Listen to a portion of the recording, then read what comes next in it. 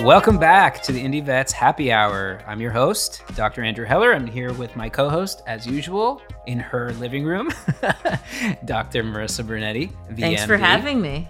Thanks. You're welcome. You're welcome. Thanks for joining me here in this living room. Well, we're back at it. What are we drinking today, Marissa? I tried to pick something like for the holidays. You did, and you actually got an amazing beer, and I'm excited because it's from Columbus, Ohio. Woo! Yeah, and I know we normally try to do local PA brews, but this is really special to us because we have our first Indie Vet in Columbus, Ohio, and she starts in January. Yeah, we are open for business in Ohio. Yes, we are. So, Dr. Ashley, this is for you. You might know it. Yeah, Brewdog. I'm drinking the Hoppy Christmas, and what are you having? Santa Paws. Santa Paws, so cute. I know. And it's definitely pretty good. It's a good theme for this podcast. So, all right. Well, we are finishing up a series. We're finishing up the vaccine series. Hopefully you guys have tuned in for all the other ones. If you haven't yet, definitely go back and listen to them. There's some really good information there. Today, we're going to finalize and summarize everything with some myths and facts in our vaccine grab bag, so to speak. We're going to talk about some odds and ends when it comes to the vaccines. Hopefully you'll learn something. So this is for veterinarians out there. This is for technicians, of course. Practice managers, I think, should really listen to this one. Yep. And practice managers, I think if you are listening to this, are ways to improve your record keeping, certain protocols at the practice. I think we can talk about that as we get down. Well, first, I want to give a little update. As you can recall, I can't remember how many pods ago, we talked about a new product on the market called Clever, which is made by Vetaquinol, which is a new FDA-approved emetic in dogs. And I, unfortunately, had the opportunity to use it last week on my own dog, who shall not be named, but is sitting right next to me. And she just turned 4, so she should know better. But she ate a part of a quilt, and I put 2 drops of Clever in her right eye. And within 12 minutes, I timed it, she had thrown up 4 times. Wow. Yeah. And the first 2 times were all food. And I was like, oh no, where's the quilt? And then I waited and she puked up all of the quilt. It was great. And if you want her to stop vomiting, what product are you supposed to use? Metoclopramide, which is tough because I only have metoclopramide tablets in the house. And she puked all over my kitchen. Yeah. And so I did make a slurry of the metoclopramide and shove it down her throat. Yes. Did it work? Yes. She stopped puking. She did stop puking, but she was uncomfortable for a couple hours. So I did give her Zofran, and then I waited and I gave her some Sucralfate. Did you flush her eyes out with any saline afterwards just to kind of get the rest of it out? Or no? I didn't. Nope, because unlike those normal APO tablets, like there's not extra in there, right? It like goes right in your system. Right. So I just want everyone to know that Clever is very clever. It works. And it works. If you're a practice manager or someone else in charge of a vet clinic, I feel like if you guys don't have APO, you should keep this on the shelf. It sounds like it was very easy to use. So easy to use. Anyway. We have a whole podcast on it, so if you guys search back through the podcast list, you'll find one on Clever. It might not be called Clever. I think it's called like Getting Dogs to Puke or something like that. So just listen to all the podcasts having to do with vomit. Yeah, it was one of our earlier ones. All right, so let's get to it. Let's talk about some of the odds and ends that we have not really discussed. I threw on the list titers, so let's definitely talk about titers, and then maybe we can talk about some common vaccine mistakes, vaccine exemptions, and then we'll get into some record-keeping stuff. You put titers on here, and I think this is interesting because depending on where you live or what type of practice you work at, titers may be used more frequently than not. And so when would you do a titer? You want to do titers on animals that you don't want to vaccinate for certain reasons. If your pet has had vaccine reactions in the past, and that also limits our ability to give the vaccines, autoimmune diseases, and of course, sometimes people will adopt a pet and they don't know if they've been vaccinated in the past. Typically, people will just vaccinate again, but if you really want to know and you don't want to over-vaccinate, you can check the titers there. But I think what's interesting about titers, and you can speak to this a little bit, is what titers are available to be tested. So the distemper parvo titer. Now, when they titer for that, are they titering for each? Just the 2? Yep. Okay. There's only a distemper titer, and then there's a parvovirus titer in dogs and parvo in cats. But that's why titers to me are like a little bit basic because you can't titer for Lyme, Right. don't titer for lepto. And so really what you're talking about when you say vaccine titers is distemper Right. and parvo. Well, I've been to a practice where they practice like more holistic medicine. And so they do titers every year Yeah. for their clients. Yeah. And so why don't you explain for maybe those people that aren't vets listening broadly, what is actually a titer? So most people nowadays have heard of antibodies. Antibodies are what our body produces so that we can fight off a particular disease. And so a vaccine will prime our body to the point where we can make antibodies against whatever we're being vaccinated for. Or, if you have natural infection, you also get antibodies. And so you can actually test the levels of those antibodies. And what you're looking for is immunoglobulin levels, IgG. Which are antibodies. Which are antibodies. And you have to have a certain level of antibodies in order to have the immunities that we want you to have. So we're checking for not only if they're present, but what the quantity of those. Right. So antibodies are they accurate? Yeah, they are accurate, but they could be actually waning off. And you don't know if they're good at that moment in time. We don't know if a month later if they're going to be good still. We Right. don't know if in a week they're going to be good still. So the only way you can really tell, I'd say, is you have to have at least 2 data points, right? Like do a titer twice, and even then you could still be off. The only real test is to actually have a real challenge from a pathogen, Right. which we're not going to do, Which we're not going to do. but it's just easier to vaccinate. Yeah. And I think the cost of a titer is obviously much higher than getting vaccinated. Yeah. And it does require a blood draw on your pets and more than normal because they do need serum, which, when you get whole blood, you have to spin the serum off. So you actually need more whole blood than you think you do. And your major lab companies are going to run these titers like Antec and IDEXX. Okay. And what are the costs? I mean, I think, a cost for a vaccine is about $20 to $30, and the cost of getting a titer every year is anywhere from $80 to $150, depending on where you are. Yeah. So yeah, and there are companies, like the University of Kansas will do a rabies titer. We personally, as humans, get rabies titers because we are vaccinated, and that's to check to see if we still have high levels of antibodies. But for animals, yes, you can titer rabies, but it doesn't count as a rabies vaccine. So if you're traveling or you're moving to a different country or to Hawaii, Yeah.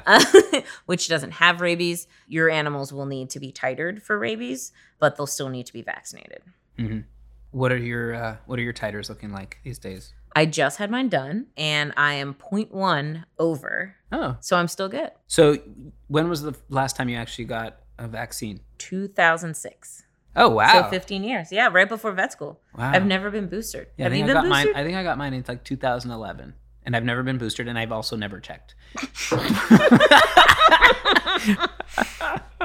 For everyone listening who doesn't know me and Andrew, this is so perfect. I've never and checked. literally just the epitome of our relationship. Can I explain why? Because I think that they still have to give you the PEP, whether you're vaccinated or not. True, no, but it's different. It's a different protocol whether you're vaccinated. I think it's or like not. 2 different shots. It's like 2 extra shots if you have the antibodies. For anyone out there listening, it is important as a veterinarian to get your titer checked every 2 to 3 years. I'm going to do it this year at the VMX. You should. Indie vets listening, get your titer checked. Get your titers. Yes. All right. So should you do titers? Oof, that's a loaded question. I don't like I guess the for word those reasons should. that I mentioned, right? Like if Yeah. you should, if your pet has vaccine reactions, you should if your pet has an autoimmune disease and you don't want to give them more vaccines than they need. The whole new adoption thing, I think I'd probably just revaccinate. I don't think it hurts. Obviously, traveling, you can do the titer, like you said, but you still probably need to vaccinate. Yeah. All right, so let's get to the fun part. Common vaccine mistakes. So, Ooh, hold on. Let me pull up my soapbox. yes. Marissa, how many practices have you been to in the last 3 years? Well, at least 30. More than that, I'm You sure. think? Yeah. 40, 50. I should probably do that. Yeah, you should look. Yeah, I should. But no, I've been in a lot of practices. I've practiced in a lot of practices. So you've seen the good, the bad, and the ugly here.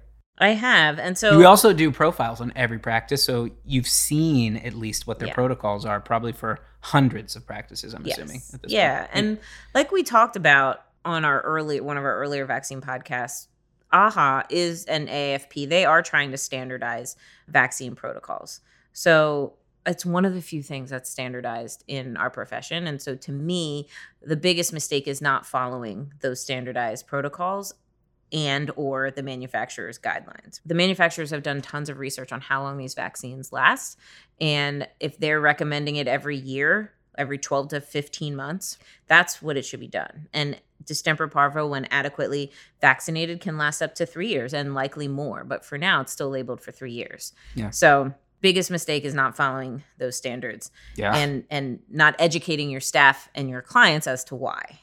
Yeah. In doing that, another huge mistake, which I see unfortunately still too often, is only separating vaccines by 1 week or really less than 14 days, right? Yeah. And I mention this probably in every vaccine podcast we do, but the body, the mammalian body, needs at least 14 days between vaccines so it can focus on making antibodies to the one.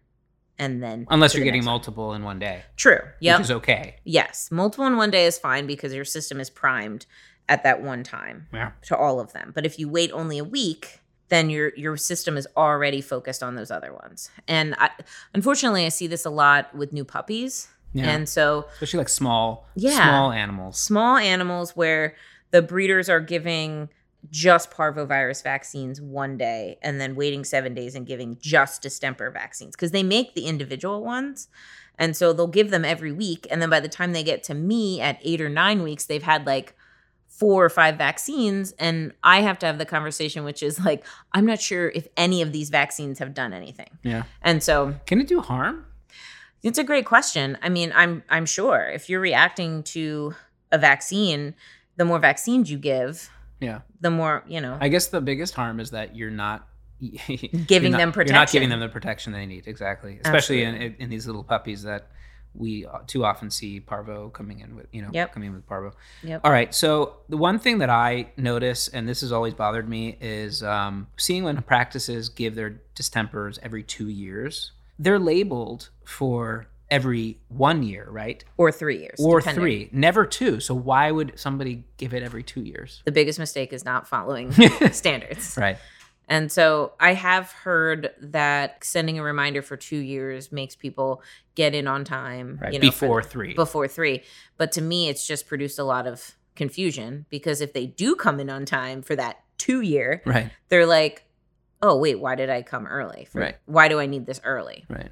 And most of our clients are, I think, compliant with vaccines. Yeah. Most. I don't see people coming in very often that are late.